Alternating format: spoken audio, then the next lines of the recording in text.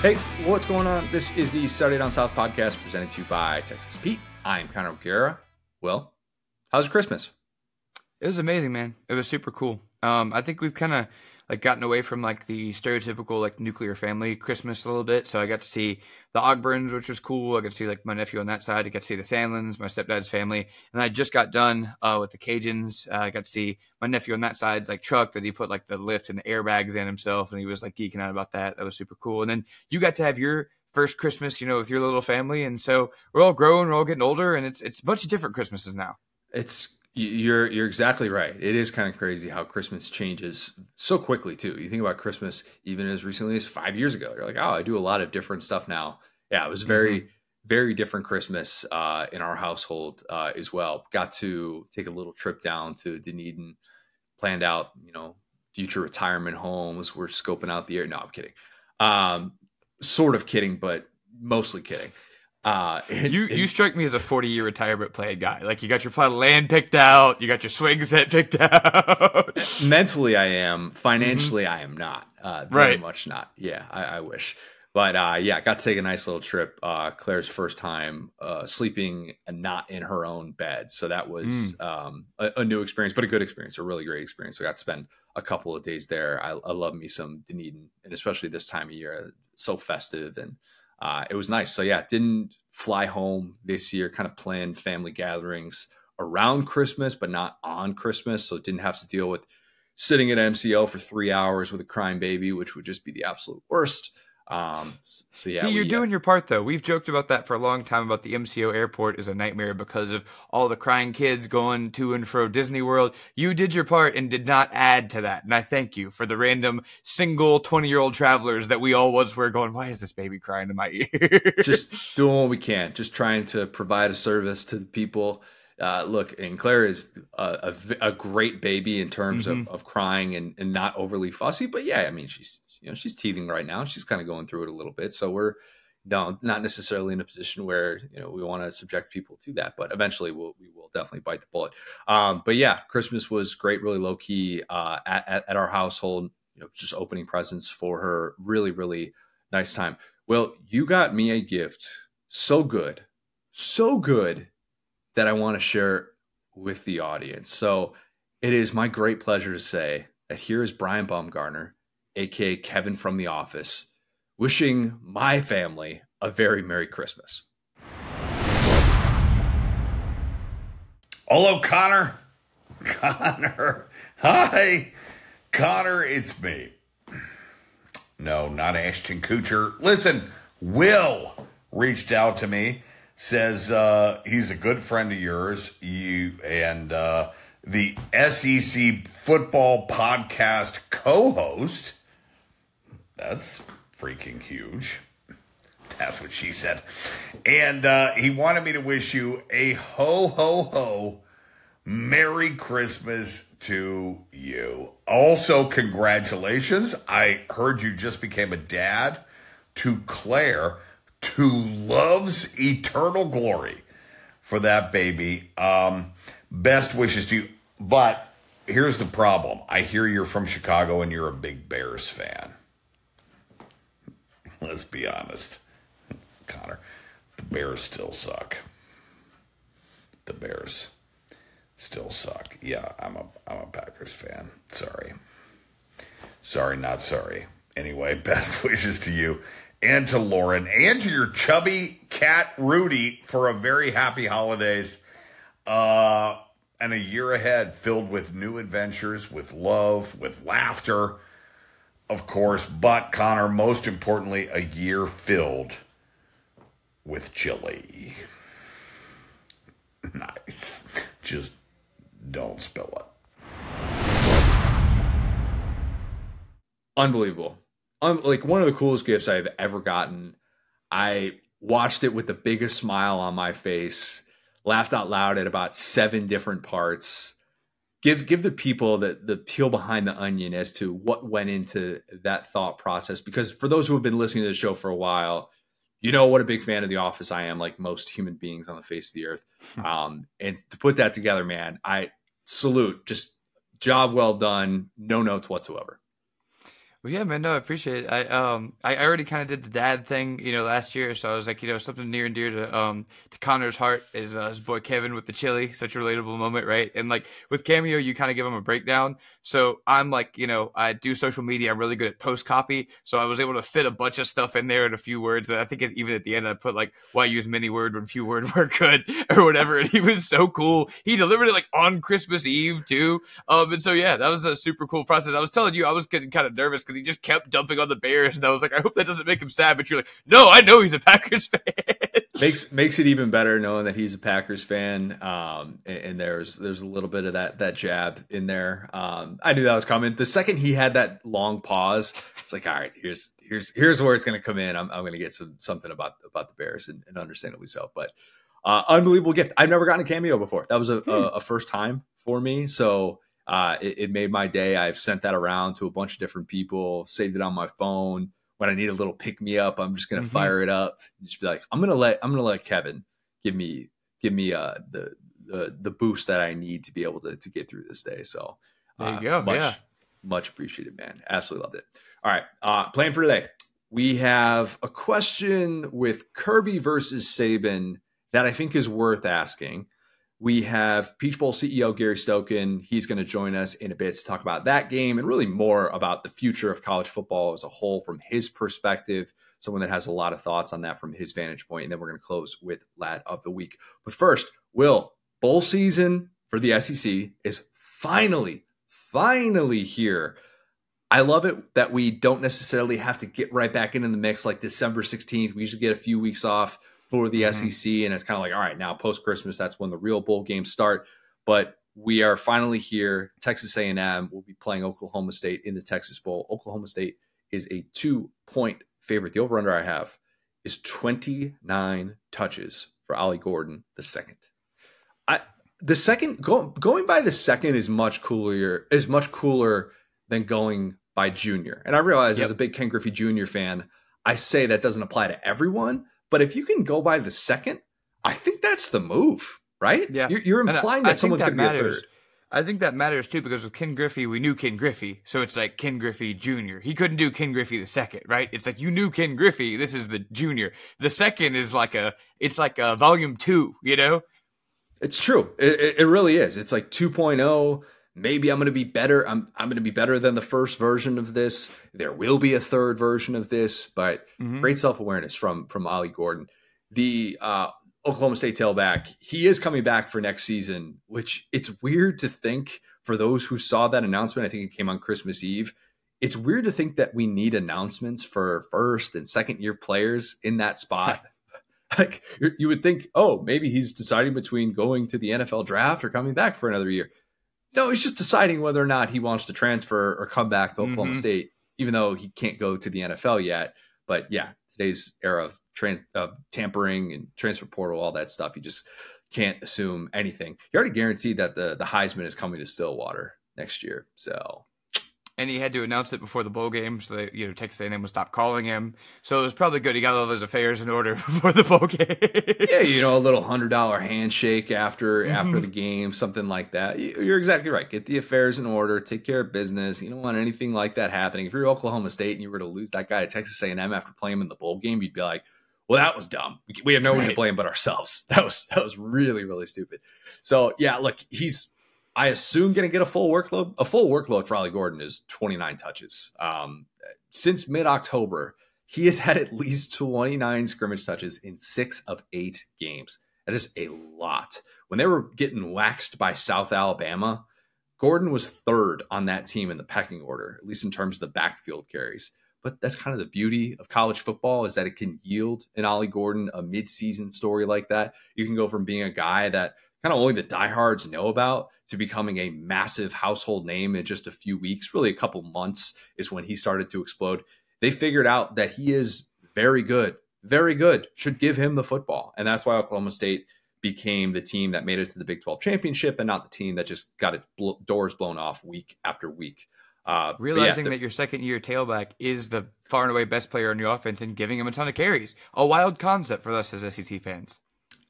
Who's that a dig at? ETN. Oh, yes, Will. Good call. God, you're faster than I am today. post-Christmas. We're shaking off the rust. That will not be the last Trevor Etienne reference of this podcast. I guarantee that.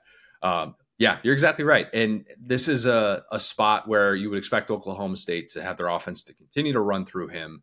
Even the play action stuff that they do, it's all about him. It's all predicated on him. Texas, with that loaded defensive line, they made him pretty much ineffective in the Big 12 championship. He didn't have a run of 10 yards in that game.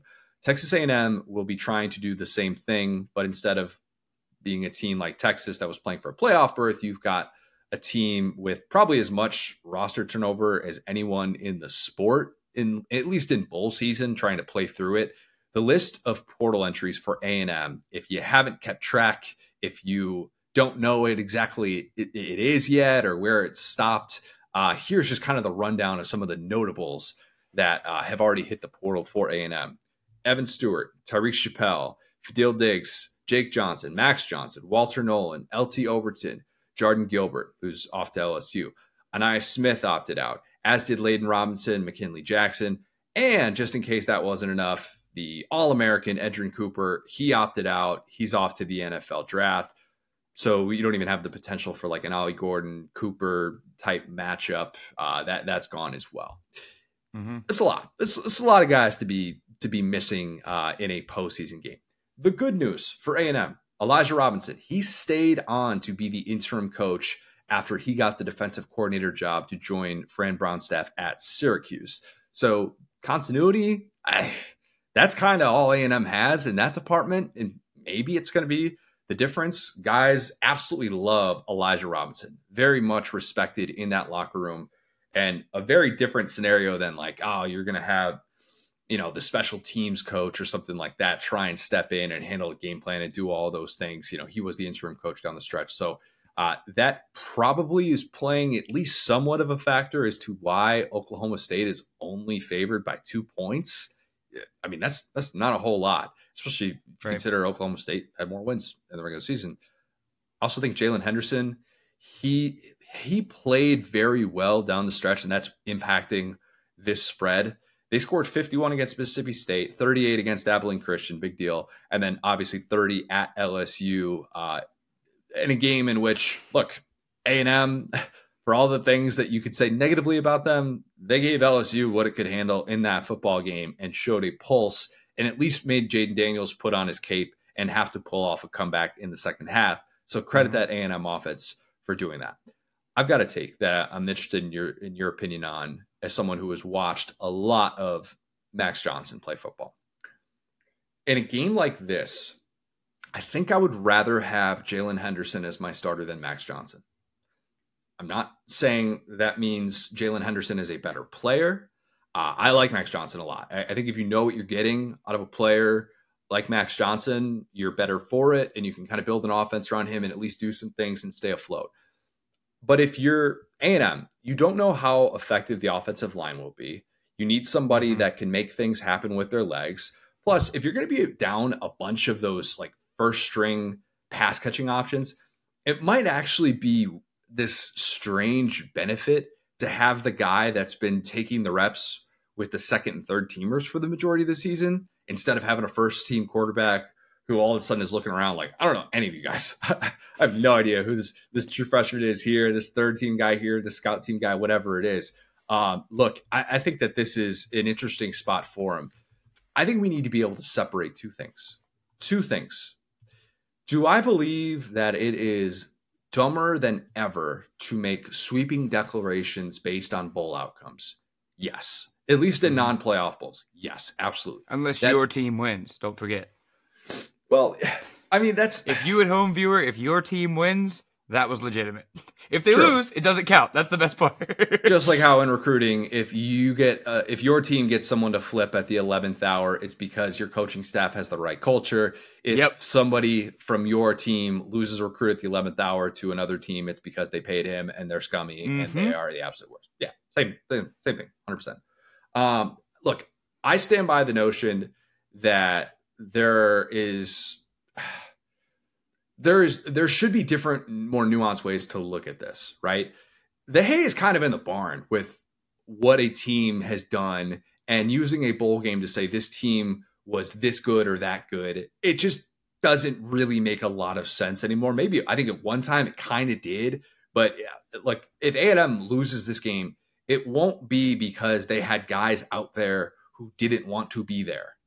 Those guys have already moved on. They've already hit the portal. They literally could have left. That's the deal. There's no more. Those guys aren't motivated. The motivated guys are at another school reading their syllabus right now. Yeah, like they're already on campus, being like, all right, which parties I gotta go to this night? How much do I got to dig into the playbook here? You know, all those things. But if A&M is looking at this, saying, okay, well, we have nothing to play for. This is stupid. I will push back on that. If they lose this game, it's going to be because their guys out there got outplayed, or maybe they'll have a couple of costly turnovers that are the difference. And we'll look up and say, all right, A&M wasn't as good with the team that they put out there in this game that probably feels a little bit more like an exhibition to see who's going to be good for this next season's type team. That's not me saying that this is some Dan Mullen situation where our season ended this date. You still have to go out there, and you still should have a reason to want to play against quality competition. And if you're going to be on national TV at 9:00 at night on the East Coast, which, my God, why are they starting this game so late? Look, that's reality. You should have a little bit of pride in that area. But I bring that up because I think A&M and Tennessee are the leaders in the clubhouse for the SEC, where if they lose, you will hear the anti-SEC crowd talking about, the lack of motivation, just trying to mock those teams. And you'll probably hear more of that than you will the pro SEC crowd using it as an excuse. And maybe some will, but I think that's always kind of overblown a bit. But just something to keep in mind with the motivation. Same crowd that was celebrating about the SEC missing the playoff, by the way. And now we got 2 SEC teams in the playoff. Well, if you're including Texas, you can't include Texas as an SEC team yet. You can't do that yet. I can. You can't stop me. No. Look, they play a Big 12 schedule. I see what you're saying. Yeah. If you are in a spot where at the end of the season you're talking about, all right, what do we have coming back for next season? Then you say, 2 playoff teams that are coming back for next season. If you're the SEC, you can throw that up. I have no problem with that. But yeah, it still only counts as one, unless of course the deck is just stacked against the SEC in bowl season, and you just the SEC will just ride Texas's success or failures depending on which one it is. But yeah, anyway, that's a long-winded way of saying I'm taking Oklahoma State to cover and win by a touchdown, although I don't feel particularly good about it with that line staying at 2, despite the fact that Ollie Gordon the second is expected to be at full go for this one. 100%. And yeah, back to your point about Jalen Henderson versus Max Johnson. It's funny. It's like the more tumultuous A&M season gets, the bigger and stronger their quarterback gets. Like they started with Wigman, who is like pro size guy, not calling him a small guy, but a young guy still could use a season or 2 in a weight program, right? You get Max Johnson. Oh man. And that was what I said about Max Johnson. Oh, he's 6'6", he's mobile, he can move, Well, he kind of lost the Alabama game because he couldn't move as well as I thought, right? Well, now you got Jalen Henderson, who's even bigger than Max Johnson. And it's like they just keep pulling out bigger and bigger quarterbacks as their season gets rockier. And it's like, And you're right. It's like that was one of the games I was able to catch up on. I actually was watching that at a restaurant in Amsterdam as well, the A&M-LSU game. And it's like, yeah, that guy can move the ball, especially on third down. And you know how much I love those offenses that have the mobile quarterback that can get 4 or 5 yards at a time, kind of the old Utah system. But yeah, that being said, it's going to be an interesting time for A&M. I mean, it really is a win-win for them because you're not going to expect – I mean, coach has already been fired. Like you said, the hay is in the barn. The guys that are not there or don't want to be there. But I do think if you're A&M, you do have some remnants of the 2022 class there. You do – when we were talking about – I was so disrespectful to A&M being over the last pods where I was laughing at them losing guys. And I went back and I looked at all the guys that are 5 stars that are – still on this roster, high 4 stars, right? There are several 5 stars, but lots of high 4 stars. You look around and you go, like you said, a couple of these guys are second, first-year players, red shirt, right? So you're going to get a look at some of these guys if you're an A&M fan. And, it's not like your season is going to be not embarrassing, right? Because you already started with the expectations that came crashing now. So now you're just house money. And it's not like, you have 30 scholarship players or something. It's, the second to last, 5 or 4 seasons that A&M has just been out of everyone for a bowl game. The last one they opted to not play, and then they missed a couple of bowl games. This one they're playing with Now the difference being the quarterback, right? We have a stabilizing quarterback. We're not playing some rando off the street like the guy that they thought was fake Max Johnson, I think was the guy that was going to play in that first bowl game. But point being, I said all that to say, I'm with you about Oklahoma State. I think that Gundy is a nightmare coach to play at a game like this, because this is like, he'll make any game into a Super Bowl. You know what I'm saying? He'll make any game into, he's that guy who's they counted me out. We don't need the 5 stars. So they're not a team that really, like, I think we're going to start to see a little bit of, and Oklahoma State is such a great example of what we started to see in college basketball, where these teams that have continuity but not a ton of talent tend to do better. We saw Duke for 10 years lose these upset games to, Yale and all these random teams. And it's like, that's what Oklahoma State can be in the new era of college football. Is we all committed to Mike Gundy. We committed to Stillwater. We committed to this lifestyle. And a lot of those guys are still, in the boat, rowing, ready for next season. And Oklahoma State did have some really frustrating losses this year. They lost bad to USA. They lost bad to UCF, and really took them out of any type of contention. But that being said, this can be a bridge here where you have someone like, Gordon coming back, and you have momentum you can build. So I do think everything points towards, this is kind of a win-win, right? It points towards, if Oklahoma State wins, they can build momentum for next year. But A&M, you get to see the young guys. You get to kind of see, what the core of this team going forward will be. So it could be a really fun game. And that being said, if A&M wins, well, you could talk mad crap all season. So it's a win-win-win, really. If you are thinking to yourself, what am I going to do on this Wednesday? Now, maybe you're listening to this driving to work on Wednesday morning, or maybe you're listening to this driving to work on Thursday or something like that, and this game has already happened, and this is in your rearview mirror. I hope that this game has, depending on when has had, by the time you're listening to this, just Pac-12 after dark vibes. That would be ideal, because you got a lot of young guys that should be playing in this one. Could be some bad defense, if I had to speculate. Not maybe the best tackling, just weird mistakes happening in this one. I don't expect it to be the most disciplined football game that we have ever seen. Could be Ollie Gordon the second making some people look really stupid. But yeah, if A&M gets to 8-5 in this one, do people still get to make the 8-4 jokes? I don't know. I don't think that doesn't seem right. Good question. And hey, we've already had the stupidest fight possible this bowl season, speaking of USA, where you had a stolen helmet, you had a fight in the middle of the biggest blowout I've ever seen. So no need to start a stupid fight after this one either. We can all just go in the locker room and laugh at the goofy game.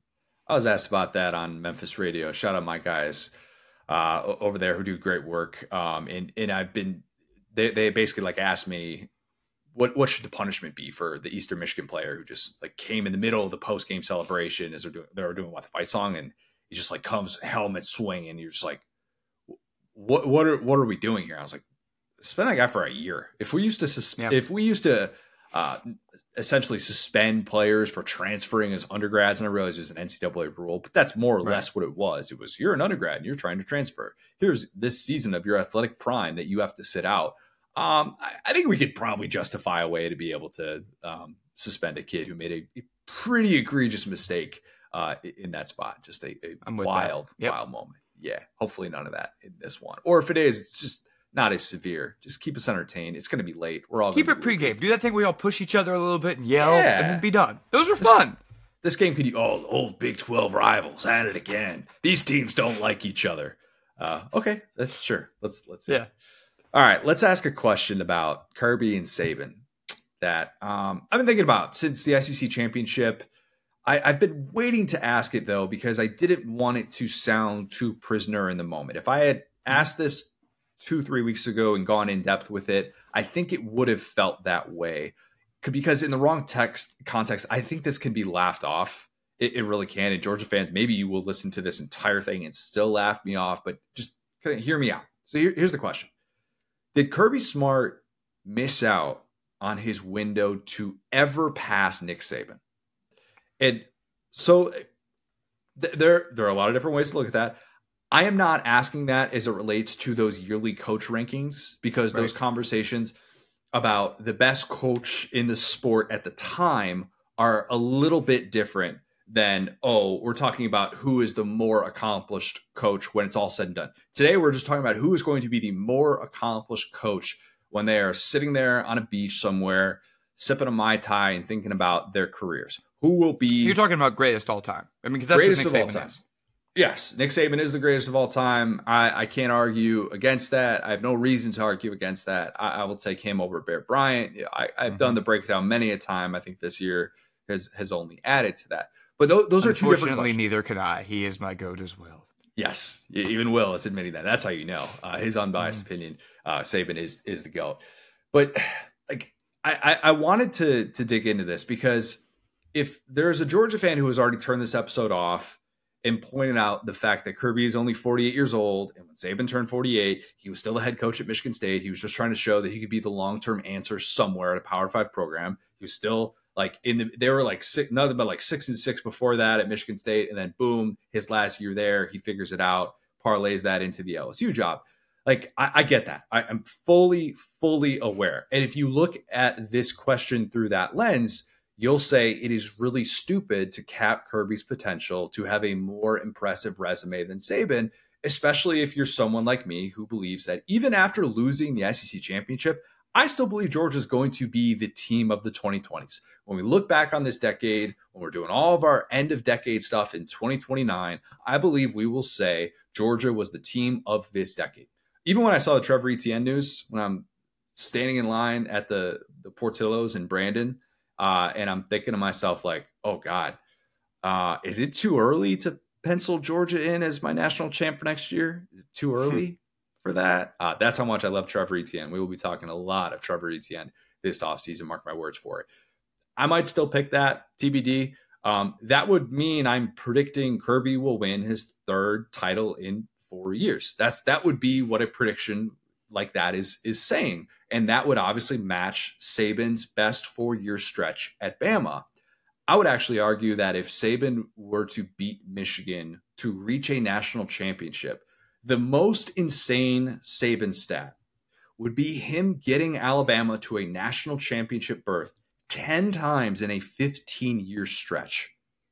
Quick think about that. That'll never not be insane. To get to a national championship 10 times in a 15-season stretch. That's 2 out of every 3 seasons for a 15-year stretch. Georgia played in 3 national championship games over a 6-year stretch, and that felt like a monumental feat. It really did. Yeah. I'm not trying to take away from Georgia. Time will tell if Kirby is going to have a 15-year stretch that rivals what Saban has done. For now, we know that he missed out on having something that Saban didn't have. That is obviously the 3P. Doing that in an era of transfer portal, NIL, tampering, roster retention is such a difficult thing. That would have been the stuff of legend. And I would have gotten on these airwaves and given Kirby all the credit in the world. Repeating as a national champ after losing 15 players to the NFL draft is also the stuff of legend. But three-peating would have been a feat that I argued would have put Kirby on the all-time Mount Rushmore of college football coaches, especially if you're looking at the sports history through a post-integration world, which I really think everybody should. Absolutely. Yeah, like there's no doubt. You can kind of get into some of the numbers with certain coaches and be like, I can't quite buy that yet. That's why, and I'm not trying to take away from certain coaches that did it pre-integration. You're working with the hand that you're dealt. You're also one of the ones making that hand, but it's just a different sport in the way that it is viewed. Who can be good? What factors are limiting you? So then why, despite all that's still on the table for Kirby Smart, could passing Saban actually be off the table? That SEC championship victory gave Saban a 5-1 record against Kirby Smart. 2017 title game, 2018 SEC championship, 2020 regular season, 2021 SEC championship, and now the 2023 SEC championship. It is hard to imagine a world in which Saban retires without a winning record against Kirby, right? I think even Georgia fans would probably admit that we think that by the time Nick Saban is willing to say, I'm going to call it a career, is he going to have a winning record against Kirby now that he's 5-1 against him? Yeah, just probably that's what evidence suggests. Even if he doesn't win another game, the odds are still very much in his favor to do that. Do we think? Matter of fact, if he gets to 5-4, if I was Nick Saban, I would just retire spontaneously. It'd be like, you know what? I'm not even gonna give you the chance at this point. I mean, it's some are gonna say that's like taking his ball and going home. I don't think that he had 6 chances. What do you mean? That's regular, not a small sample size in college football. Yeah. Do we think Saban is going to continue coaching if he loses 3 more games to Georgia?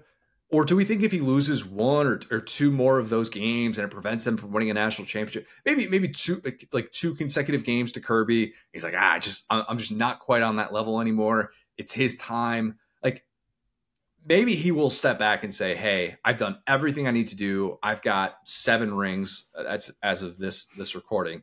And maybe he'll say, I'm going to call it a career. That would not be doing the easy way out. That would be a 72-year-old coach in this era of the sport with the year-round calendar, realizing that he's just probably not set up to do this into his 80s, like Joe Paterno, like Bobby Bowden, because a man following doctor's recommendations is what that would be. Probably, hey, yes. Nick, you really need to, stop eating those little Debbie cakes, get a little bit more sleep, keep your heart rate down. Okay, gotcha.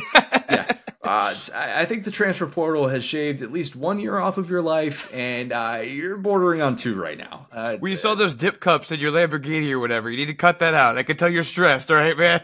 Hey, look, Bobby Carpenter said on this show that back in the day, when you go into Saban's office, you know what's in there, and that's ready to go. Look, guys, whatever he's doing, it's still working. If I'm looking that good at 72, I've done something right in my life. And I'm not going to hear the haters saying that I'm doing things that are wrong for my body. If the over under though is 8 more years for Saban to coach in this sport, I'll take the under. I mean, that's not bold, is it? I don't think so. Please, 8 more years of this goodness, man. Hey, look, I'm in the content business. Alabama being the villain of the sport, whatever you want to call it, is probably more interesting for those of us on this side. But I'll also acknowledge that it's not a 0% chance that Saban will be doing this when he's 80. Okay, we just don't know. The odds are just not necessarily in his favor. Also, if the over under on Kirby is another 32 years for him to do this until he is 80, I will take the under. I just will. This isn't really about that, though, because Kirby and Saban are obviously on different tracks with different factors that could impact their longevity. I remember after 2018, after Clemson wins the national championship, dominate Bama in a way that it has not been dominated since Bama became Bama under Saban. I remember writing after that season that a 49-year-old Dabo Swinney had the ability to pass Saban one day, having just obviously led Clemson to that second national championship, which puts you in a different stratosphere in this sport. And oh, by the way, you got to your 3rd title game in 4 years. I pointed to the age factor and how Dabo didn't look like a guy that was slowing down. 5 years later, could you convince... He's a boomer 5 years later. He's older than Nick Saban 5 years later. Not to hate on boomers, but if there ever was one in the college football coaching world, Dabo is probably leading the pack. He just probably is. Could you convince even the most diehard Tyler from Spartanburg Clemson fan to take the over on 0.5 Clemson national championships under Dabo? No. No That's way. That's a good question. That's a real good question. I don't think so. Not with that offense, not without like a Trevor Lawrence. If they land another one of those guys, maybe, but it's got to be that style of gentleman. That's what we've seen. They haven't even gotten to the playoff these last 3 seasons. And there are teams that have gotten into the playoff like Oklahoma year after year, in which we've all kind of been like, yeah, they're still pretty far from a national championship. They're not at that level just yet. And I think even, if Clemson got there, we'd still have a lot of those questions. But that's the interesting thing as we look at this. Kirby obviously is not considered, as Will just so delicately put it, a boomer in this sport. Kirby has adapted. We talk about adapt or die. Kirby has absolutely adapted. It felt like Dabo was perfectly built for the late 2010s of college football and not so much for the 2020s version. I believe Kirby is built perfectly for the 2020 version of college football. In this decade, he should continue to thrive. If I had to guess, I would say this is probably going to be Georgia's last time missing the playoff for a while, at least now as it sits here with a 12-team field. Yes, I'm going to put Georgia in there every single year barring some sort of drastic change with this team, with this program. If I had to guess, I would also say that 1936 Minnesota, good old Ed Widseth, Bernie Bierman. Widseth, he's back. Big Ed, who could forget? I would say those guys are going to be popping champagne from their grave on a yearly basis, because for a long, long time, the barrier to entry was different than what it is about to be. I actually think that the idea of three-peating in a 12-team playoff is harder. I really do. And I think, of course. It's like March Madness. The more teams that get in, the bigger the variance. Yes. History tells us that as we've continued to beef up the postseason, it's no longer just, win 10 games and then play for a national championship, or win 11 games, play a bowl game, wake up and read the paper the next morning to find out if you're a national champion. History has told us that as we have progressed, it has been that much harder to have consecutive national championships. Maybe Georgia or someone else will change my outlook on that, and we'll look up and be like, oh my God, like they just dominate this 12-team playoff. All they got to do is get in. I don't care if they're 9-3, just get them in there. They'll find a way to be able to get it done. But for now, I am of the opinion that there are more factors than ever that can stand in the way of continuity, as we talk about, and what it could do to your roster, and timely injury here, missed ball that doesn't bounce your way there against a quality team that's playing in a competitive game with you. Like all these things that are kind of working against that level of dominance, and why I don't think a run of 3 consecutive national championships is going to happen in the 12-team playoff era. Mm-hmm. What is equally tough is having the fan base shift its perspective of you. And that's something that we don't always account for, right? We can feel what that's like in the moment, but we don't always do the best job of anticipating that, or always know what that's going to look like. We talk about linear progression in the sport, and it's different now than I think it was in the previous era. When now it's the internet, the echo chamber, everything that could go against you, and how quickly things can change for you. Mm-hmm. It is really tough, obviously, to pull off 3 consecutive national championship runs. It is more tougher than ever to say, you're never going to, what's the right way to phrase this? You're never going to go 3 consecutive years without winning a national championship. That is what Saban has been able to do. He has been able to look everyone in the eye since he has signed them 15 years, 16 years ago, and say, hey, you stay here for 3 years, you're going to win a national championship. That is an unbelievable thing. Yeah, well, since LSU. Yeah. And that's on the line this year. That's on the line. But at Bama, he has been able to say that. And that is an all-time ace in the hole. And obviously, we'll talk about what that means for the Saban legacy. If that all of a sudden is something that he could no longer say, if they lose to Michigan, or if they lose the national championship, that'll be a different conversation. But if you think Kirby is above a change in perspective among the fan base, and that his approval rating and the trajectory of the program, they won't change because, the hay's already in the barn. He won multiple national championships. Go back to Dabo at Clemson, okay? I'm not saying Kirby is going to be Dabo, but if you think it can't be done, that's a reminder that it absolutely can be done, and reputations change in the sport. Saban's most impressive feat, probably with the exception of the 10 national championship appearances in 15 years, his most impressive feat as a head coach is taking all of those instances in which people have said, the dynasty is dead. Saban's past his prime. Only to then respond by winning a national championship. And that is unparalleled success in the sport. Eventually, people at some point are going to say, I think the glory days of Kirby Smart are in the rearview mirror. I don't know when that's going to happen, but it happens to everyone. That's just the way that it works. But instead, being able to respond by saying, nope, I've still got my fastball.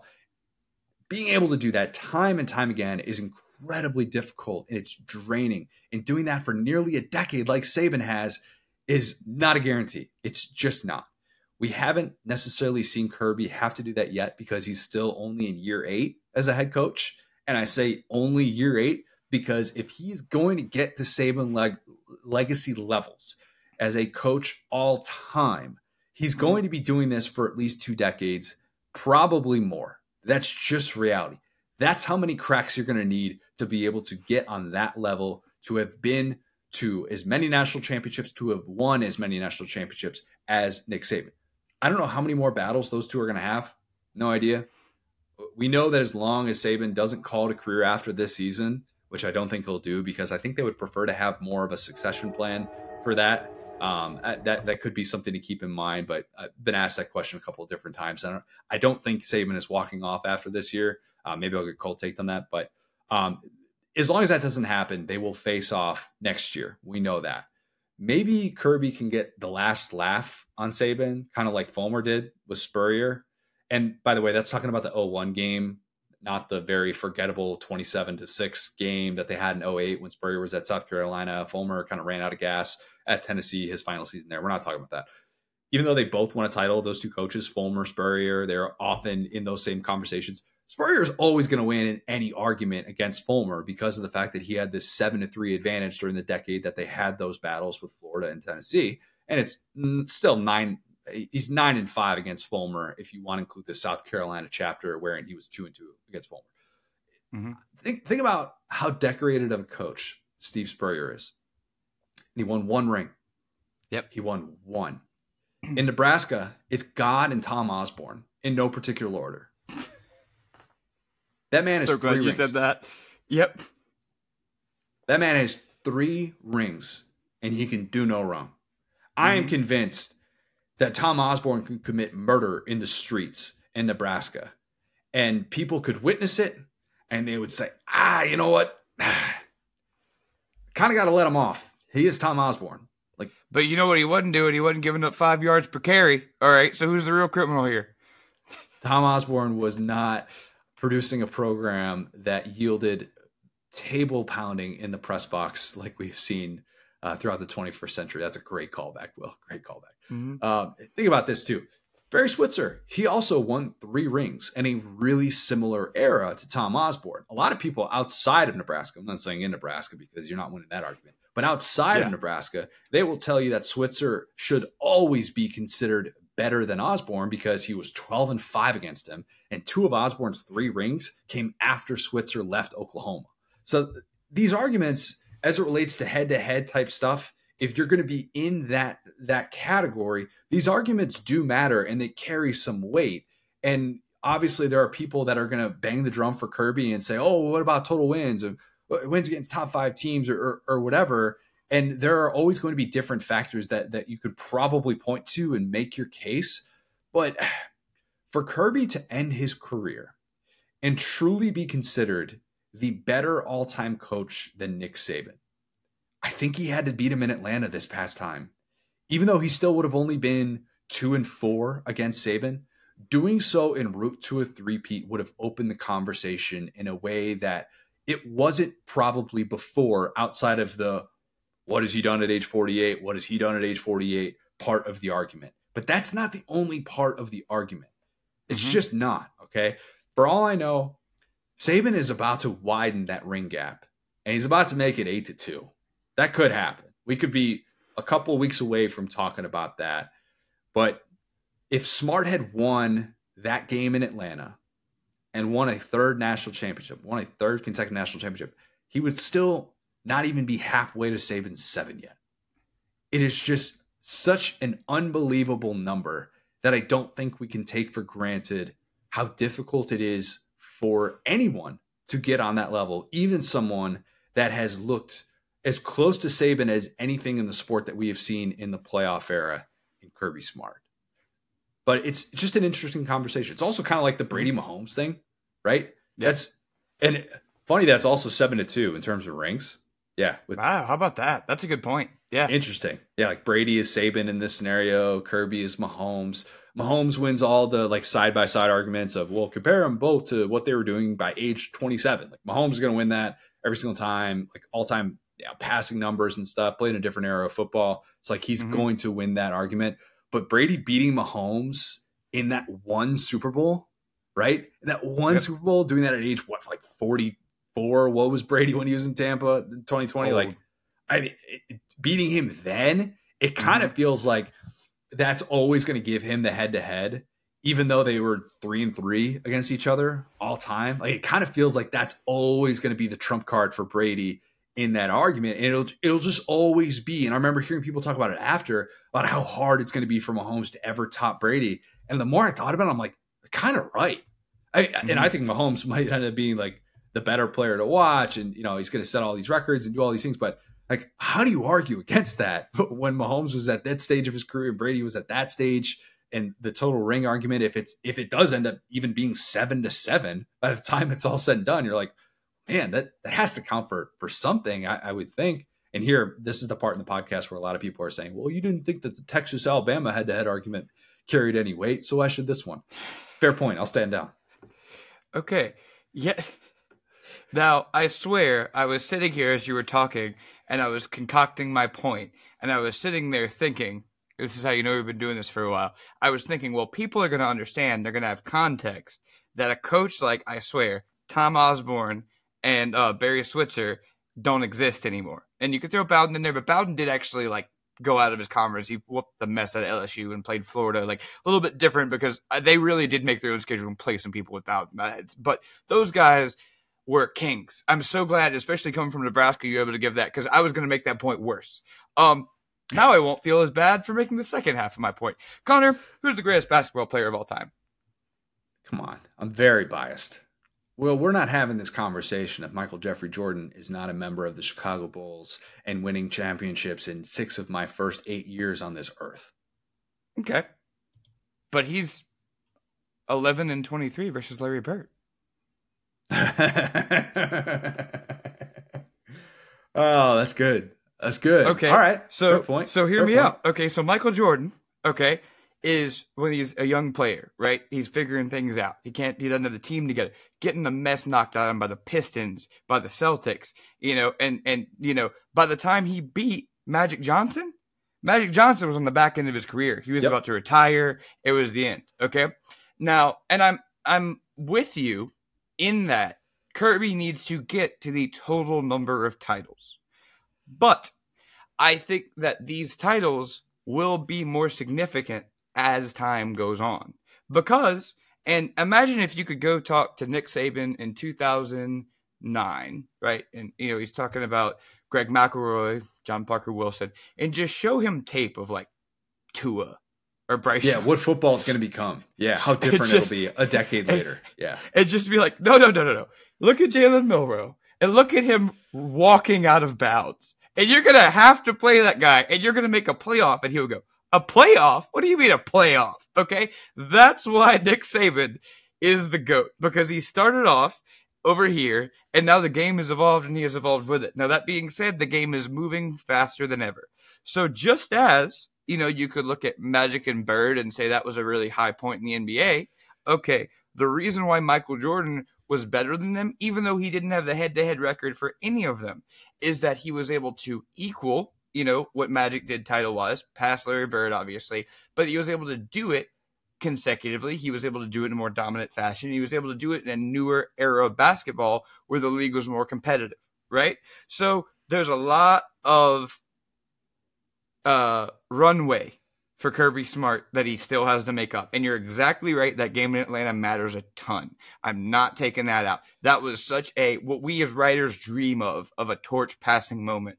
And Nick Saban knew that too. Okay. Nick Saban knew that too. And when you put Nick Saban in a situation where his back is against the wall, he is going to, neither of you are making out alive if he's not making out alive. And that's what we saw in that game. Okay. We saw a Jalen Milroe that didn't commit those turnovers because he knew what the situation was. And so point being, Kirby Smart can pass Nick Saban because of exactly what you just said, which is that championships are harder to win. He already has the 2 consecutive, and I think that's a really big deal, okay? Because that's still the playoff era. It's not BCS titles, like Saban's where it is. You won playoff games. Now the 3, again, it would have made that road so much shorter, and we would have been able to have that conversation in 5, 6, 7 years.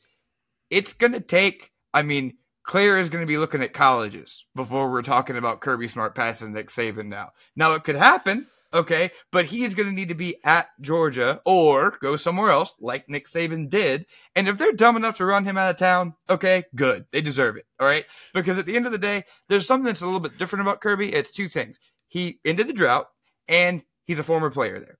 If that fan base turns on him, outside of a Coach O level scandal, which, I mean, hitting on boosters' wives and committing crimes and doing stuff like that, if he's not doing the stuff that Coach O did, and he's just winning 8 games and being, quote unquote, Mark Richt, who was such a bad coach that if, take out Brian Kelly, I would take Mark Richt any day. Because Georgia fans talk about Mark Richt like he's terrible. It's like, dude, Mark Richt was a great coach. They talk about him terrible with the context of like 2014, 2015. I think they have a different appreciation for him now than they did in the heat of those moments. But again, to your point, that's kind of why like perspective changes over time, and we value wins in a different sort of way, and why we could look back on these titles that Kirby is winning and say it was a more difficult time to win those, and maybe those can carry more weight. I see what you're getting at. I think it's a fair point. Yeah. And I think part of it, I mean, I'm not going to say this is like a fraudulent title or anything, but, the Bama title against Texas, the quarterback gets hurt, and that's it. I mean, there's no play-in game. There's no other test you got to beat. It's a slippery slope, Will. That's a slippery slope. I understand. But let me tell you, it's one game. It's one game. That's a factual statement. It's one game. Okay. Now, if that was the first round, if they had beaten 2 other teams en route to that game, you would go, all right, just like we did with Georgia at TCU. We said they already beat Ohio State. It's such a great example. They already beat Ohio State. So if they had beaten Iowa or something, and then TCU, would have been like, well, this is kind of sus. How'd they end up here? But it was the fact that they beat what was likely the second best team in America in the playoff. The thing is, going forward, you're not missing anybody in this 12-team playoff. All right. When you get to the end, you've played either everybody or like what LSU did in 19, where, they didn't play Ohio State, but it was because Clemson was better than them, right? Either you play the team or that team loses. That's it in the 12-team playoff. You don't miss a team the way that you did back in the day. You don't, this team won their bowl game like Tebow did in 2009 by 50, but it just doesn't matter because, they already played Alabama. We don't know what the rematch would be. Anyway, so point being, they're going to be so much more decisive in that way that I think, and they're going to be so much harder to win, that you're going to have these moments in these games, in these semifinals, just like the Ohio State game is such a great example. I mean, that is arguably, the Bama game is number 1 in the championship, right? But number 2, and right there, is that Ohio State missed field goal, because it's like, these are the moments Georgia would always lose, and that's a semifinal game, a game that used to not exist. So now when you start stacking up these moments, you say, well, now you're going to have multiple other rounds where Georgia might be an underdog, just like Nick Saban is right now. But this is 11-1 team. We might get a 9-3 Georgia team that wins the title. You know what I'm saying? And then we start talking about, wow, look what Kirby did when it mattered. So I just will say, and especially, we got to factor in Brock Purdy MVP conversation, right? We got to factor in that we always got to talk about something. So when we get 5-10 years removed from Nick Saban, we might start looking at Kirby Smart and going, well, this is the best there's ever been. That's why I was always pretty hesitant to the LeBron thing, just like Michael Jordan, because I was like, the people your age or the people that were a little bit older than me that saw Jordan were like, you just don't get it. You just don't see what that was. You didn't experience it. You didn't see the 72-win team. And so same deal. So point being, I think it's both things. I think that game put so much distance between them in the GOAT conversation currently, but I think it is still possible. It's just going to take a long freaking time. It's not going to be something that we discuss as Saban's playing or coaching. Because even if he loses 2 or 3, if you're a Georgia fan, you can't sit there and go, well, you see, fluke. Still got a losing record, brother. Yeah, that is still going to be there. And that's, I think, a big part of this conversation. I'm trying not to be too triggered about the Larry Bird, Michael Jordan slander. I was feeling bad. Then you said 2 of my examples. I went, dang, I can't even make these examples anymore. I got cut right to the chase. No, I see what you're saying too, because if it's just about head to head, then okay, you can find certain coaches that have had their nemesises and nemesises. That's a weird word to pluralize. I've never had to do that before on this podcast. But you could probably find certain coaches that you'd say, oh, well, he's 2-5 against this head coach, and why isn't this guy considered Urban better? Meyer, winning record against Nick Saban. Yeah. Urban Meyer, winning record against Nick Saban. Great example. Urban Meyer sitting there with 3 rings. And for my money, the second best college football coach of the 21st century. Why don't we call him the first best coach of the 21st century? Well, because the guy who's first best has 7 rings and Urban has 3. It's pretty cut and dry, in my opinion. And it's more of a, hey, if they're in that same conversation, they're separated by a ring or two, and we're going back and forth with this. What are we going to default to? The MJ and Bird thing's a little bit different too, just because I hate to keep going back to this and doing a first take thing, but there's like, if you look at MJ's supporting cast, he didn't get over the Bird hump until he had his Scottie Pippen, his Horace Grant that were at his side, that were ready to break through. And the Celtics were at a different place in their dynasty. Team of the 80s, team of the 90s, a little bit different in terms of the eras. And you can look at that and say, well, okay, well, why wouldn't you say that about Georgia versus Bama? I would argue when we're looking at the roster talent that Georgia has, that's probably a different conversation to have, to say like, oh, well, they're still establishing this. Like, no, well, Georgia was just in pursuit of its third national championship. It'd be like if MJ was trying to... And you might know this. I don't. And I was like, oh, yeah, but this is a good follow-up. You know, where was Saban at that point in his career? Because that's what it's about, is that Kirby made that into a beast at a point where Saban hadn't totally figured that out. Even at LSU, great teams, definitely not taking away from that. More of a reclamation project at LSU too. But Kirby, it's about how old you are and what point you're coaching, because that's his first head coaching job. There was no Michigan State. There was no LSU, you know? And I pushed back on the people that said he'll never figure it out, when it looks like after, I mean, there were different parts, I think, after 2019, maybe in the midst of 2020, where you're kind of like, is this guy going to get it? Was 2017 just this one-off? It wasn't that long ago that we were asking that question.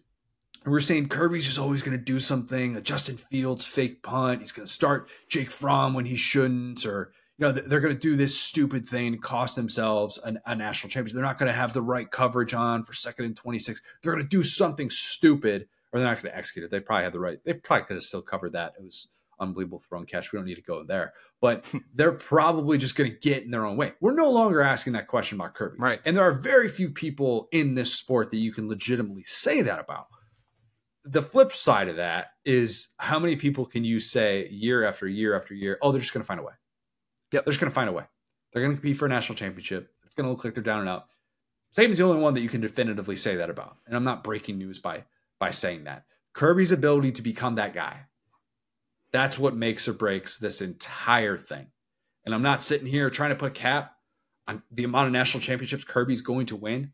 I just think as it relates to the side-by-side with where those programs are at and where they're at during these matchups, where that has been at, how we viewed them, wherein I think Georgia's been favored in 3 of those 6 matchups too. That's something else to keep in mind. Like, it's not like, oh, Georgia's been an 8-point favorite or a 9-point underdog or something like that going into all these matchups, and that's how it's played out. Something else that kind of adds the context to why Saban doing what he's done against Kirby only adds to his legacy, and it makes him that much more untouchable, in my opinion. Yeah, and I'd say it's something that we have hammered over and over again about adapt or die. It's that Saban is not only the winningest coach, not only the most championship, but also the adapt or die champion, right? Yep. And that's why Kirby has a chance to take that title from when you talk about maybe we go to 2 super conferences, you know, maybe that area of it, you know, and we're talking about playing these massive schedules against all these different teams. And I will say this too. You know, it would actually be stranger to tell Saban than the quarterback thing. What if we just describe Jahmyr Gibbs to him?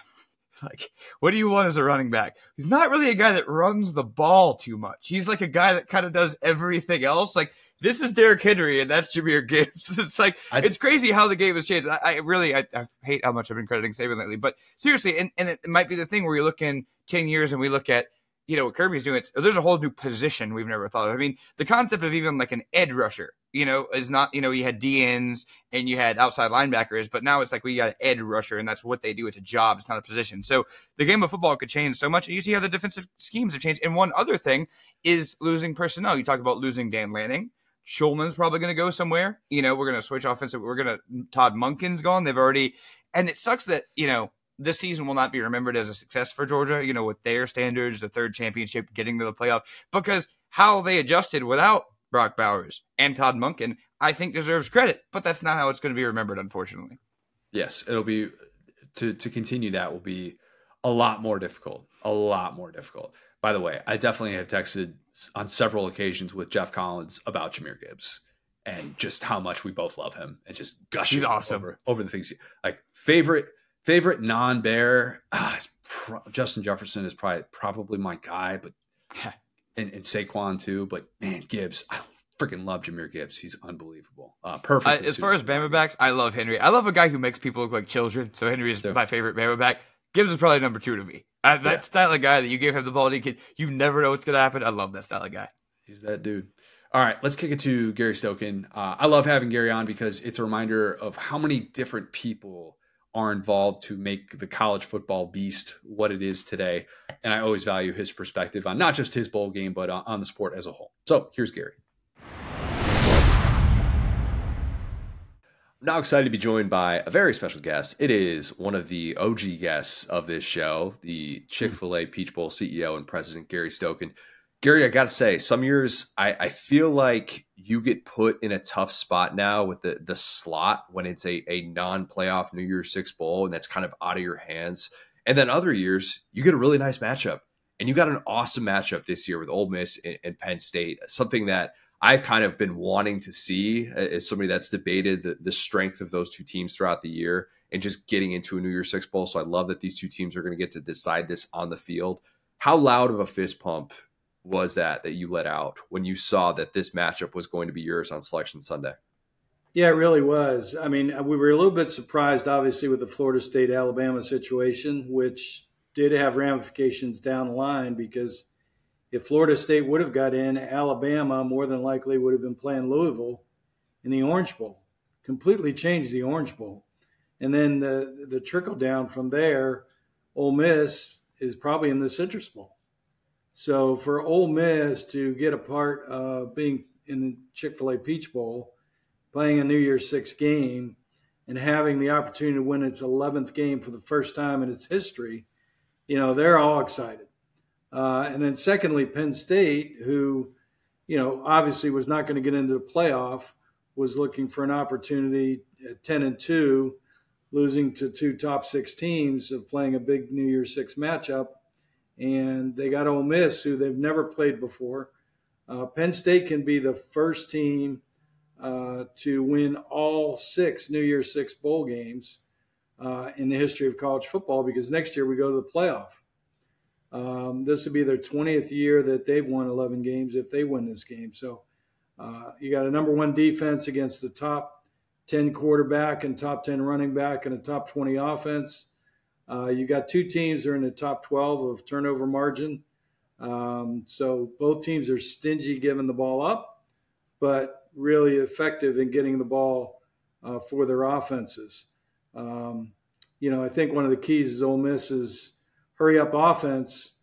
Unless you practice or play against that consistently like you practice or play against an option team, very difficult for a defense to, be ready for that real live action because you can't simulate it, number 1. Number 2, it changes your whole substitution patterns because you can't get certain people in on different downs and situations because every 23 seconds, Ole Miss has got a play coming at you. So I think there's some real intriguing things in this game. We know both teams are ready to play effectively and win this type of game in New Year's Six. So that makes for a great bowl matchup. It really is. And I think there are other spots. You look at Georgia and Florida State, kind of what they're working through right now, even Mizzou and Ohio State, not on the Mizzou side, but on the Ohio State side, you're like, man, I don't know what type of team you're going to have with Ohio State. It's interesting because I feel like a few years ago when we talked, it would be great to get some Big Ten teams in this game just because huge fan bases. It's not like it's a difficult place to get to. Obviously, Atlanta, like anybody can get to Atlanta. You've gotten 3 consecutive years of Big Ten teams in the Peach Bowl. And last year, obviously, with the playoff and then Michigan State before that. What type of Penn State representation are you expecting to be able to have in Atlanta? Well, we went up there, I guess a week ago to do our press conference. Huge turnout of media. All their coaches from all their other programs were there. They're really excited. We're going to have another sellout, which will be our 24th in 27 years. You mentioned having Big Ten teams, for us to have Michigan State, Ohio State, and now Penn State in the last 4 years, after having ACC, SEC for, I think, 20 years in a row in our contracts. It's been really cool to see some of the other conferences come down here and play. You know, we had Washington in 2016 in the semi against Alabama. We had Oregon in our kickoff game against Georgia, you know, a couple years ago. So, you know, if you're going to be the capital of college football, you got to welcome everybody. And the great thing is there's so many alumni that live in Metro Atlanta from all these other schools around the country. It's kind of cool to see them come out and support their teams and, you know, have a great opportunity to, you know, be on the East Coast in the case of the Pac-12 schools, or even, you know, with the Midwest schools of the Big Ten, to see them come to Atlanta and play in what I think is the best stadium in the country, Mercedes-Benz Stadium. You talk about that stadium. Please tell me that James Franklin has already made a request to have the dome open, and he's like doing whatever he can, because it doesn't seem like it happens very often at Mercedes-Benz. Yeah, we probably will not be open, but James has not made that request. But it is interesting talking to different coaches that have different perspectives. You know, every coach is looking for whatever benefit they can get, whatever edge they can get. And but we'll have 72 degrees and it'll be closed at 12:10 on December 30th. How does that? This might seem like a dumb question for those of us on the outside, but I'm sure there's plenty of people listening to this wondering the same thing. How does that decision happen? Because I feel like it's always such a foregone conclusion. What if Lane and James Franklin both approached you and said, "Hey, we'd love to just have it open"? Would that be something that would be heard, or is it something that decision is going to come down much earlier, and you're trying to create a certain fan atmosphere? You know, I think there's a few things you have to take into consideration. Number one is obviously the coaches, if they have interest one way or the other. Secondly is the fan experience. You know, we want the fans to enjoy the experience. You know, I look at the weather every day and it changes every day, right? This far out. But, you know, with approximately a 55-degree temperature, you know, starting at noon, you know, we want to keep the fans comfortable, so we'll probably keep it closed. But you know, it basically comes down to my decision as to, you know, after taking all those things into consideration, what's best for the fans, the game, the players, the coaches, etc.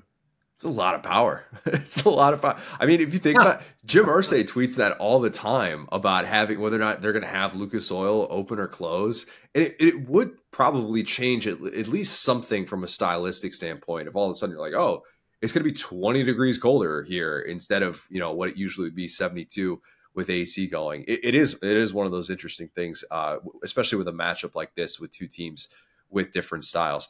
I've wondered, is there any momentum whatsoever, any more conversations about the idea that I pitched to you a couple of years ago about having NIL-based awards for the winning team, kind of similar to what, and I realize this is professional athletes in an official sense, but like kind of similar to what we're seeing the NBA do with the in-season tournament and the cash incentive to be able to win that.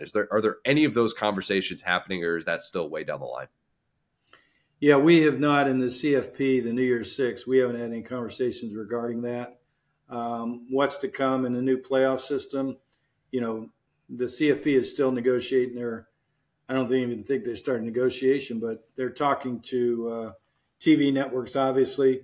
Once they have that done, then they'll come back to the Bulls, talk to us. So I think that's premature. But, you know, again, I go back to, and maybe this is when we had that conversation, you know, some of the media said, hey, you got Kenny Pickett and Kenneth Walker opting out. You know, why don't you pay them $50,000 to play in the game and NIL, whatever, through Chick-fil-A or whatever means.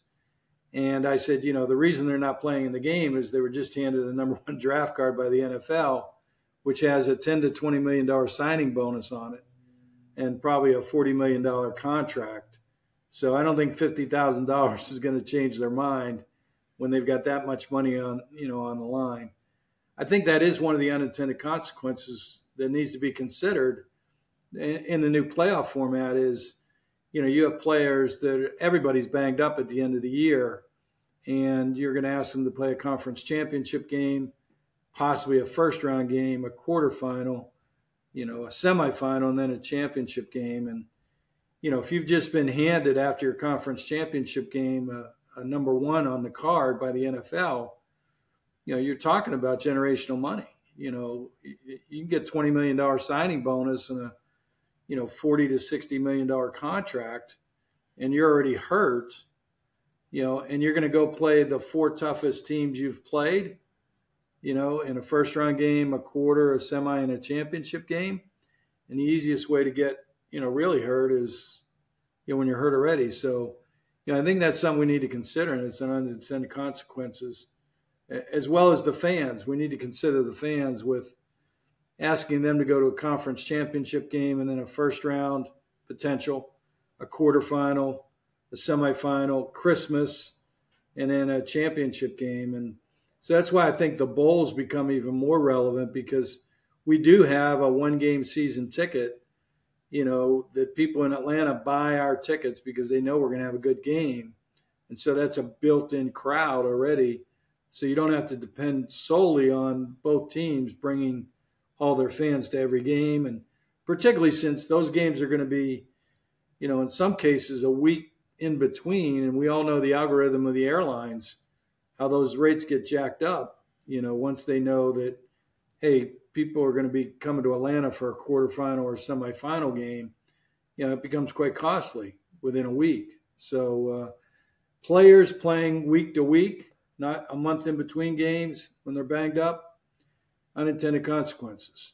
Fans having to travel week to week without having a month in between to book refundable flights, that's an unintended consequence. There's a lot of moving pieces. There's a lot. And you're right. The Kenny Pickett, Kenneth Walker thing, that's not necessarily going to incentivize those guys. Where I think it could be interesting is the portal guys.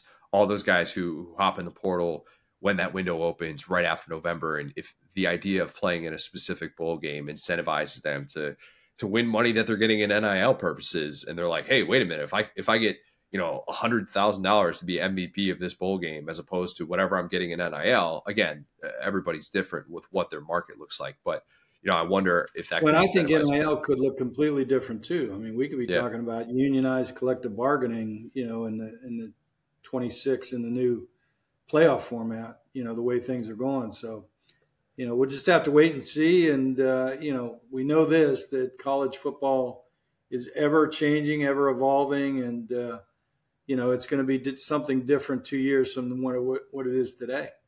How do you feel about this? This is the last hurrah in many ways for this era of college football. And I wonder having the playoff and the non-playoff New Year's Six and the way that it's discussed, if that part is obviously changing. Or is it more, instead of this fear that this sport that has been really good to you and really good to people that know how to put on good bowl games, is there excitement knowing, hey, we're hosting a national championship next year, the first national championship of the 12-team playoff? Like, how are you looking at this new era of college football? You voiced some of those concerns, but knowing that, hey, we have something really, really exciting on the horizon that's going to be the talk of the sport and is going to have even more build up to our game. Well, you're right. We're really blessed. We were meeting this morning at Mercedes-Benz Stadium, and we went over the schedule for the next, 2 years until this contract is over. And, if you can imagine, we have Clemson, Georgia in our Aflac kickoff game to kick off the season next year. At the end of the season, we have the SEC championship game.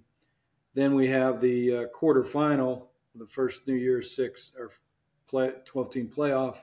And then we have the national championship game.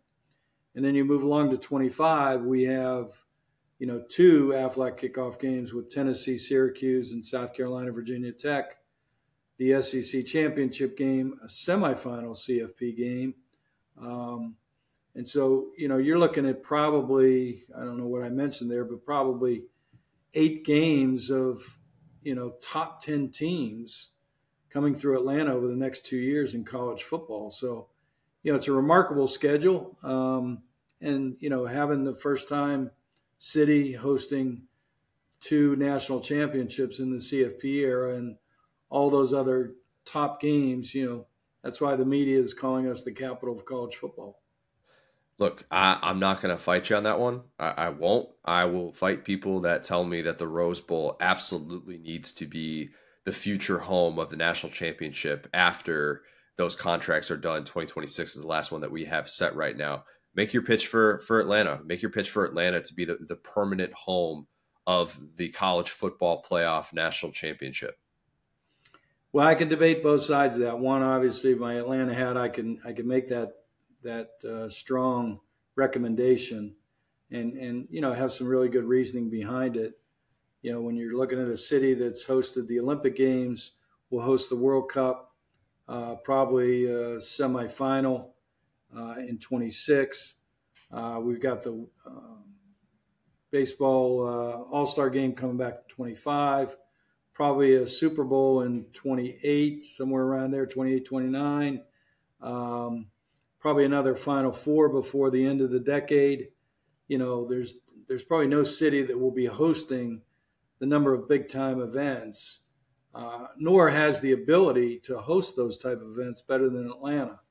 From a facility standpoint, ease of getting into the city, whether it's by air in the biggest airport in the world, or the three interstates that's intersect in the middle of downtown with 16,000 hotel rooms downtown in a walkable environment to a lot of the facilities, restaurants, bars, activities like the College Football Hall of Fame aquarium, and the corporate support that we have, from the great corporate Fortune 500 companies. So, and then you have the Southern hospitality with the people here who really know how to put on events and experience for the fans.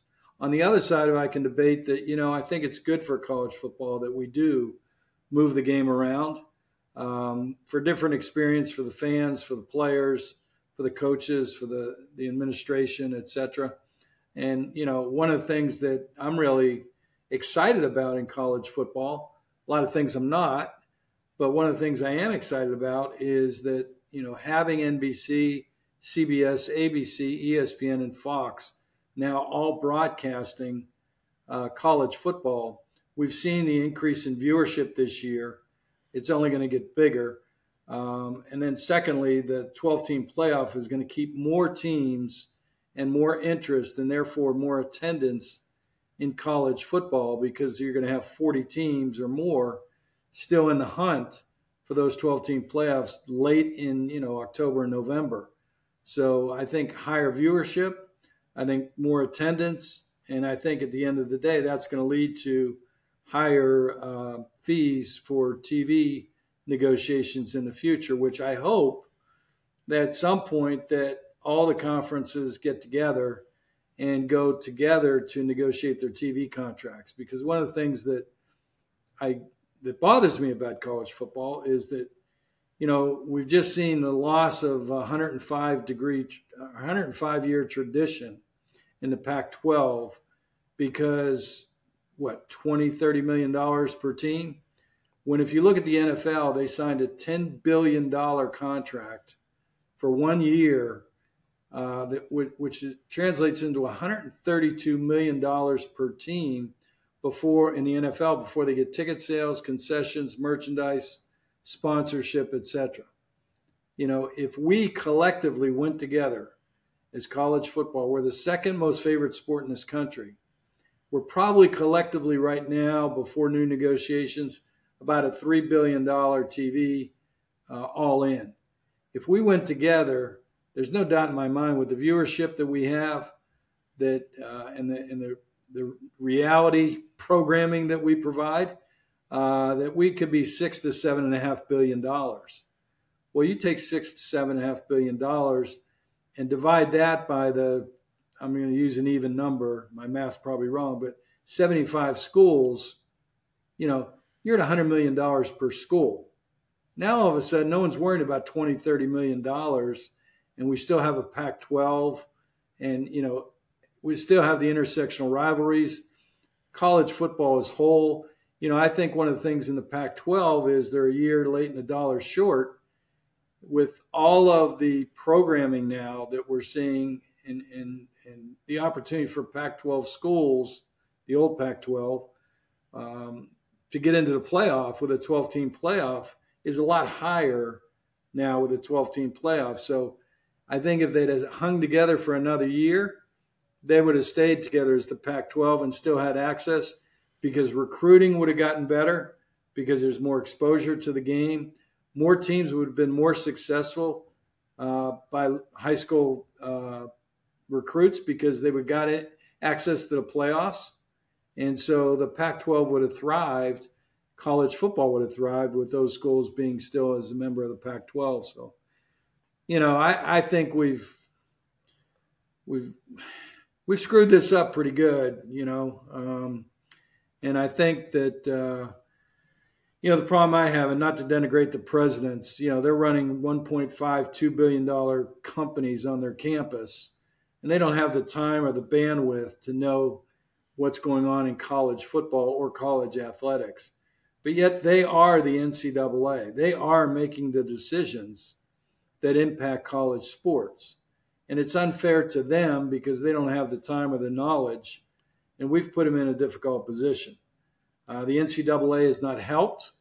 They've missed the ball in over numerous times, over numerous years. And so, we've put ourselves in a position where we don't have a vision of where college athletics or college football is going. And when you don't have a vision, what happens is you have chaos. And what are we living through right now? We're living through chaos. Yeah. And that's not good for anybody. And so, I think the systems, really, I've said this for years now. It needs a college conference football commissioner. I look at basketball. Dave Gavitt Jr. is the guy everybody looks through for the NCAA basketball tournament, right? And he has people that, he talks to and meets with, et cetera. We need the same thing for college football, and so you have a commissioner. I would put 4 commissioners on that board with that commissioner of college football, 4 ADs, 4 college coaches, and 4 players. And I would let them sit and start to create, okay, what's the CFP look like? What's the playoff? What's the transfer portal dates? What are the signing dates for high school kids? What's the schedules look like? What's NIL look like? And deal with all those issues, and then bring it, to the constituents and say, okay, here's the vision we've created. We right or wrong, et cetera, et cetera. There's a lot of problems. I'm not sure there's a lot of people around the table. There may be individuals, but I don't know that there's a lot of people around the table from different aspects of the game that are sitting in a room now creating those solutions. Easy to identify problems, but there are 2 parts of a problem. Identify the problem and then create the solution. I don't think there's people creating solutions right now. It's like I always say, don't present a problem without providing the solution. And that is college football's issue in a nutshell.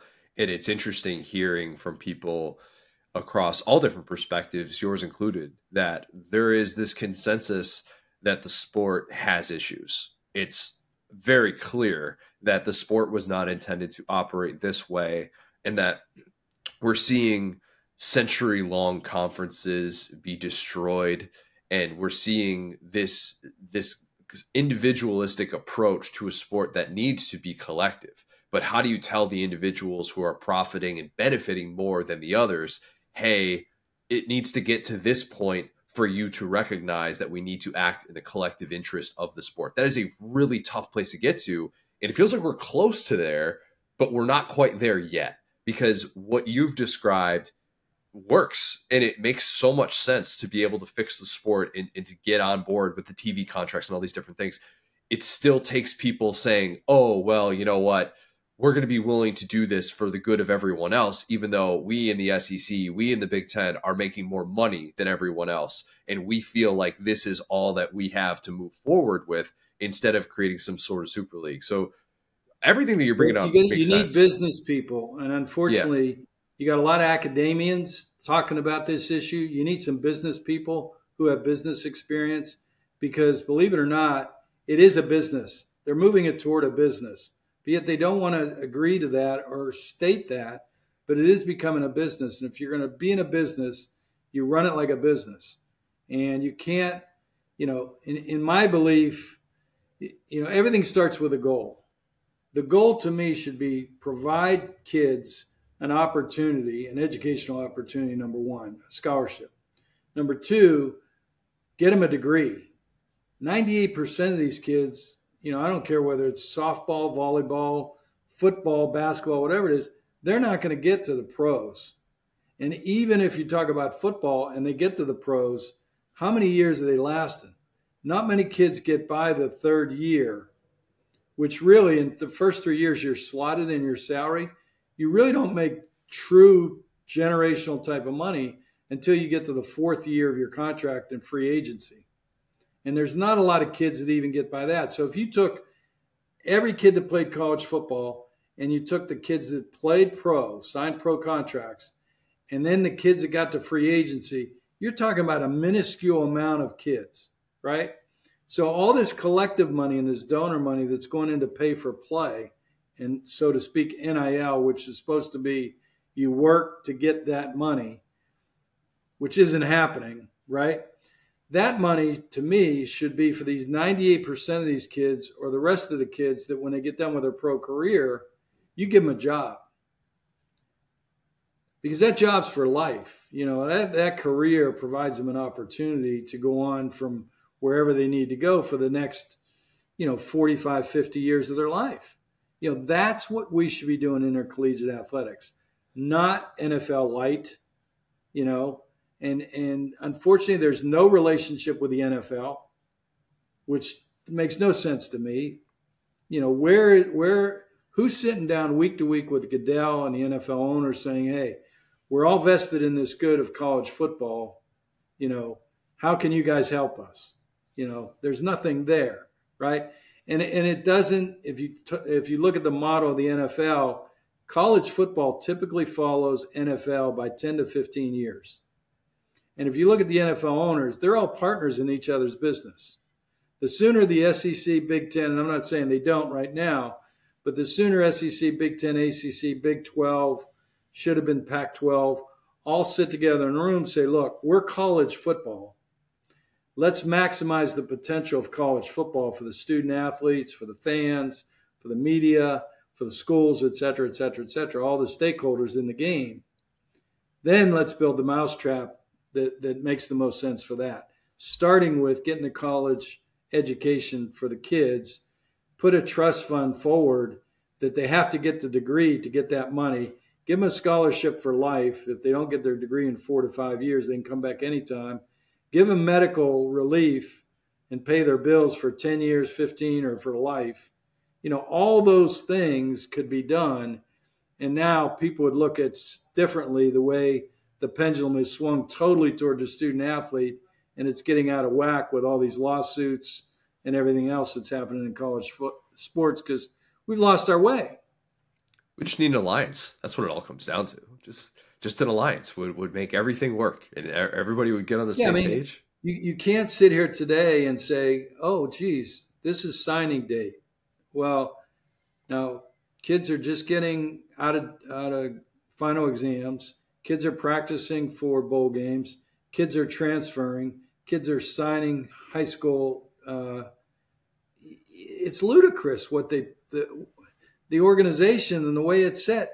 If I brought McKinsey in and said, here's college football, they'd look at you like you got 5 heads and say, who the hell's running this? Right? I mean, we got to get smarter. We got to get more efficient. We got to get more effective. We got to get back to what are the goals, the realistic goals that we need to drive to help the student athletes get an opportunity, get a degree, get an education, get them money to start their careers, get them a job, and that's what we should be doing. Gary, great stuff. Really appreciate the time. Hope you get another thriller this year. It's going to be an awesome game. Looking forward to it. We are too. Thanks so much for having us, Connor. Merry Christmas to you and everybody. Lad of the week. I'm going to start with a guy that I don't want to say he's definitely become one of my guys, and admittedly I liked him more after we had him on the show, but Alex Golesh. The South Florida coach, friend of the program, he capped off a year one with an absolute beatdown of Syracuse in their bowl game. As he said afterwards, they beat that you-know-what Great moment. Live television. Love him, man. Yeah, he's the best. Took over a 1-11 team. 1-11 team. They had 4 wins in the entire 2020s decade. South Florida did. Talk about a program that perspective has changed a lot in 5 years with where they were at when he took over. It is very, very different than what we were talking about when it was the Charlie Strong days and some of those teams, the Willie Taggart teams, and how quickly they fell off. But man, have they rebounded in a big way. First winning season for them since 2018. When we had him on the spring, he's talking about sleeping 4 hours a night, just trying to establish that foundation. You realize the grind that it takes to get to that place. And for all the people that were dogging South Florida, and they were kind of a punchline this season with the Bama game, which was obviously, it was a mess for Bama, and I'm not trying to take anything away from what South Florida did. But it's still, unfortunately, that near loss has actually kind of aged gracefully, hasn't it? Look, they're not 3-9. They're not 3-9. They're actually pretty. I joked about Basura. They're not Basura. They're actually a pretty good football team. They have turned into a team that is absolutely worth watching. And yeah, I mean, I'm just happy for him because I think he's one of those guys that if you listen to him in that interview, he talks about how atypical of a football journey he had growing up in Russia.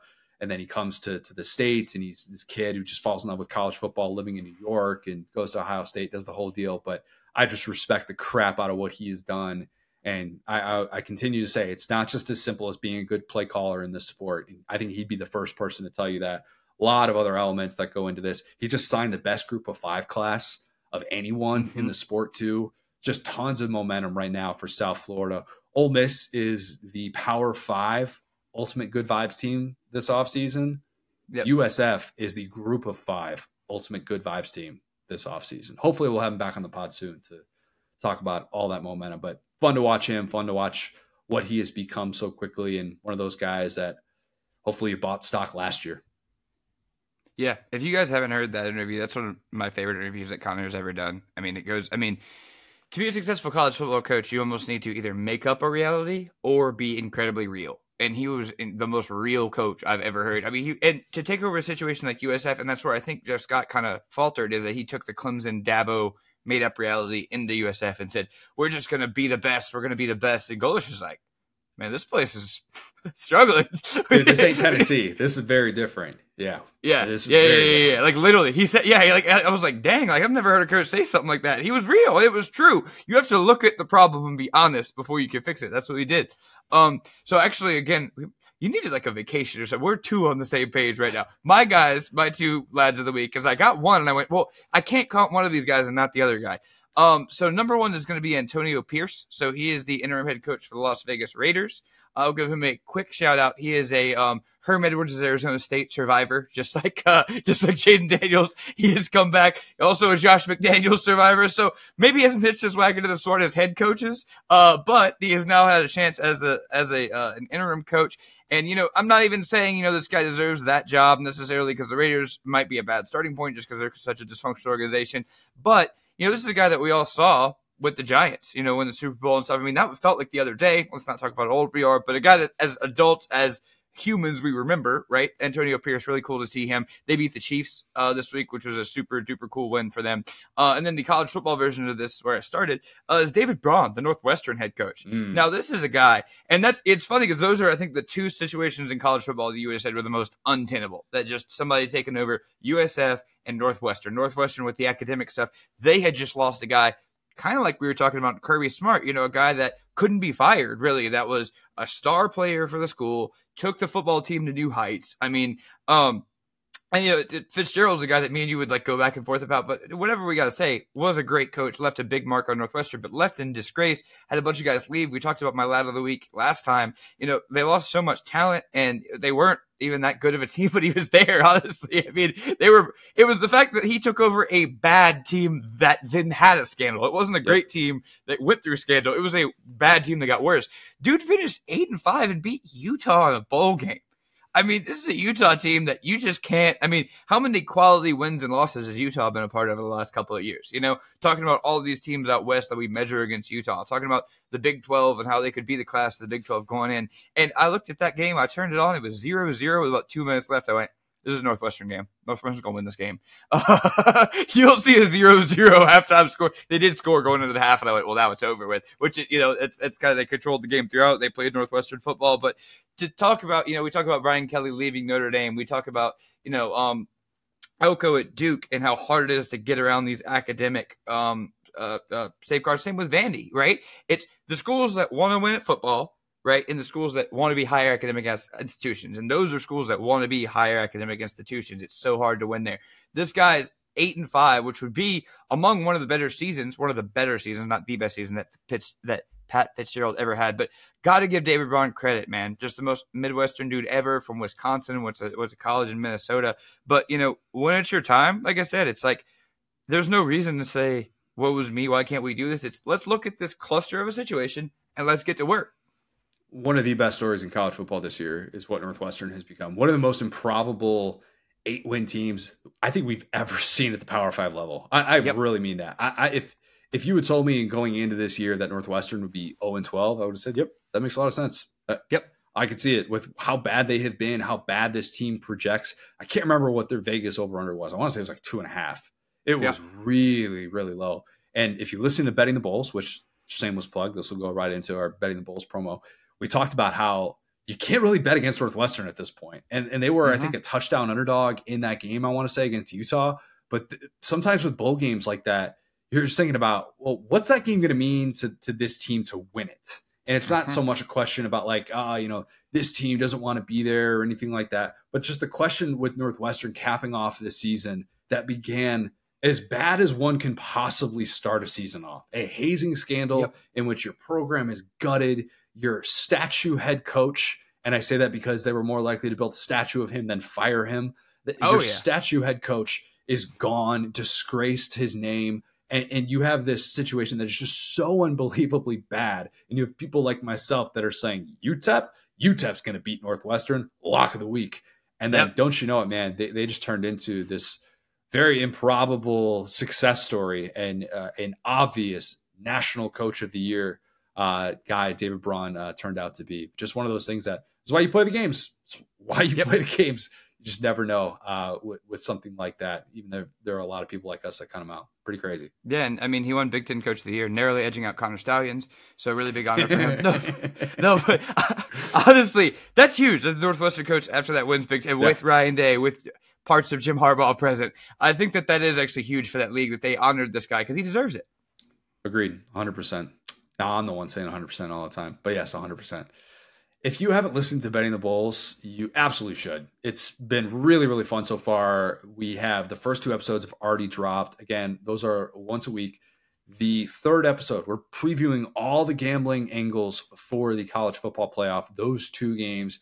You guys know Marler. You know Marler has dug into all of this stuff. Bob Wankel just absolutely crushes it for us. That guy is so unbelievably smart. So that's going to be dropping as well. 3 pods for the people this week. We're going to be previewing bowl games with our pod that we're going to record on Thursday. That's actually going to be out later in the day on Thursday. So we'll give people a little bit something. Hopefully that's going to be ready for your drive home on Thursday, getting ready for all these non-Texas A&M bowl games in the SEC. So a lot of stuff still that we're going to dig into with this postseason. If you haven't, leave us a 5-star review, subscribe to our YouTube channel where you can watch every episode of the Saturday Down South podcast, which is presented by Texas Pete. Follow us on the app formerly known as Twitter, at the SES Pod, at Set Down South, at CJ O'Gara, at Go So Hard. Thanks, guys. Talk soon.